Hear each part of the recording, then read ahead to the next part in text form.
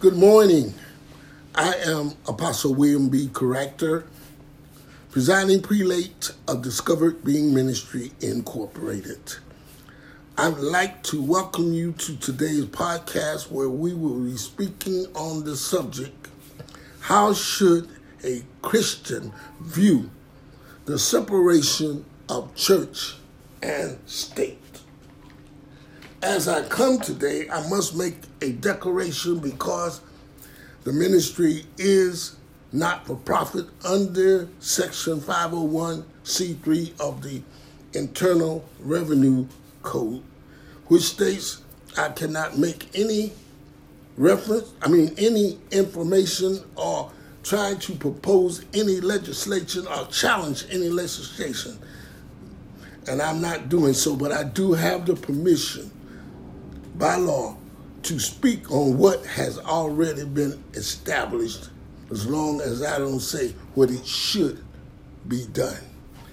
But however, what I'm saying to you today is within the Bible. Father God, in the name of Jesus, as we come today, we realize that you are the author and finisher of our faith, and that every good and perfect gift come down from the Father of light, in whom there is no variableness, neither shadow of turning. And Father, as we come today, we exercise the keys to the kingdom of heaven, which you gave to your apostles and every believer, that whatsoever we bind on this earth is bound in heaven. Whatsoever we loose on this earth is loosed in heaven. And we bind every principality, every power, every ruler of darkness of this world, spiritual wickedness in the high places. We bind it in Jesus' name. We exercise the name of Jesus over all the names of the enemy. Beelzebub, Satan.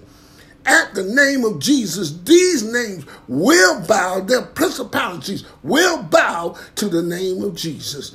And Father, we thank you and ask you that let your people be educated, edified, and renewed by this podcast, the speaking of what your desires are for your people. And we thank you for it. In Jesus' name, amen. Praise the Lord here. How should a Christian view separation of church and state?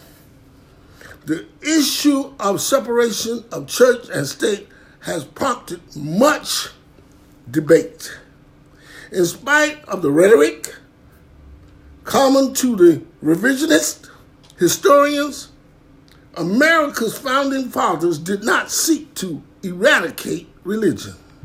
Indeed, an overwhelming majority of those who signed the Declaration of Independence counted themselves as religious men.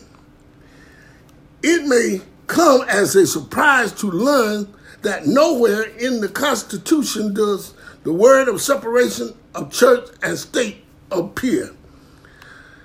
The idea of church and state separation came from a letter penned by President Thomas Jefferson.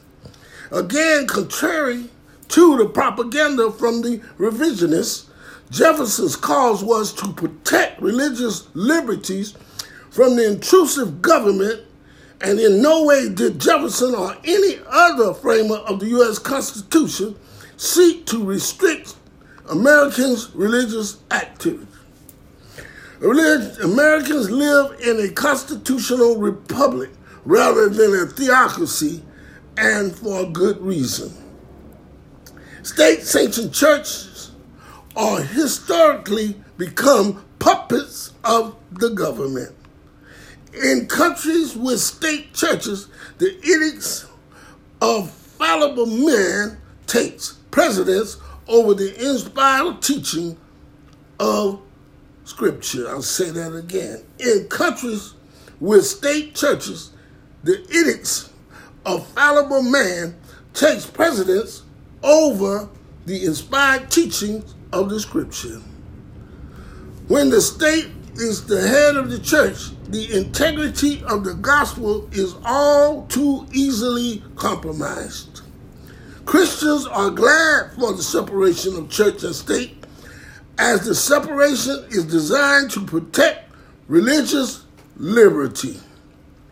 In the first Bill of Rights, Congress shall make no law respecting and establishing a religion or prohibiting the free exercise thereof. I'll read that again.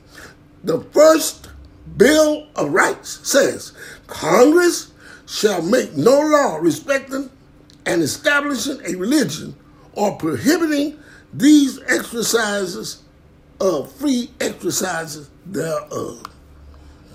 That wording is the result of lessons learned by dictatorial Holy Roman Empire and King Herod VIII, powers grab in 1534. Act of Supremacy, it was the title. The point of the First Amendment was not to rid the country of religions, but to ensure that the federal government did not select a religion and give it exclusive support. Americans are free to worship as they please. Another popular misconception is that men and women of faith have no business being involved in politics. Say it again. Another popular misconception is that men and women of faith has no business being involved in politics. But it is hardly a secret that George Washington was an active member of the Truro Parish, the local Episcopal Church. In the early days of the Republic, a church met within the Capitol building, a church attended of all people by Thomas Jefferson, president that is. Within a year of his inauguration, Jefferson began attending church services in the House of Representatives. Throughout his administration, Jefferson permitted church services in the executive branch building. Hallelujah. Religion, hallelujah. The gospel was also preached in the Supreme Court chambers. Religion and the founding of American Republic. Religion and the federal government, part 2, and is locally recognized. A Christian should view separation of church and state as a good thing.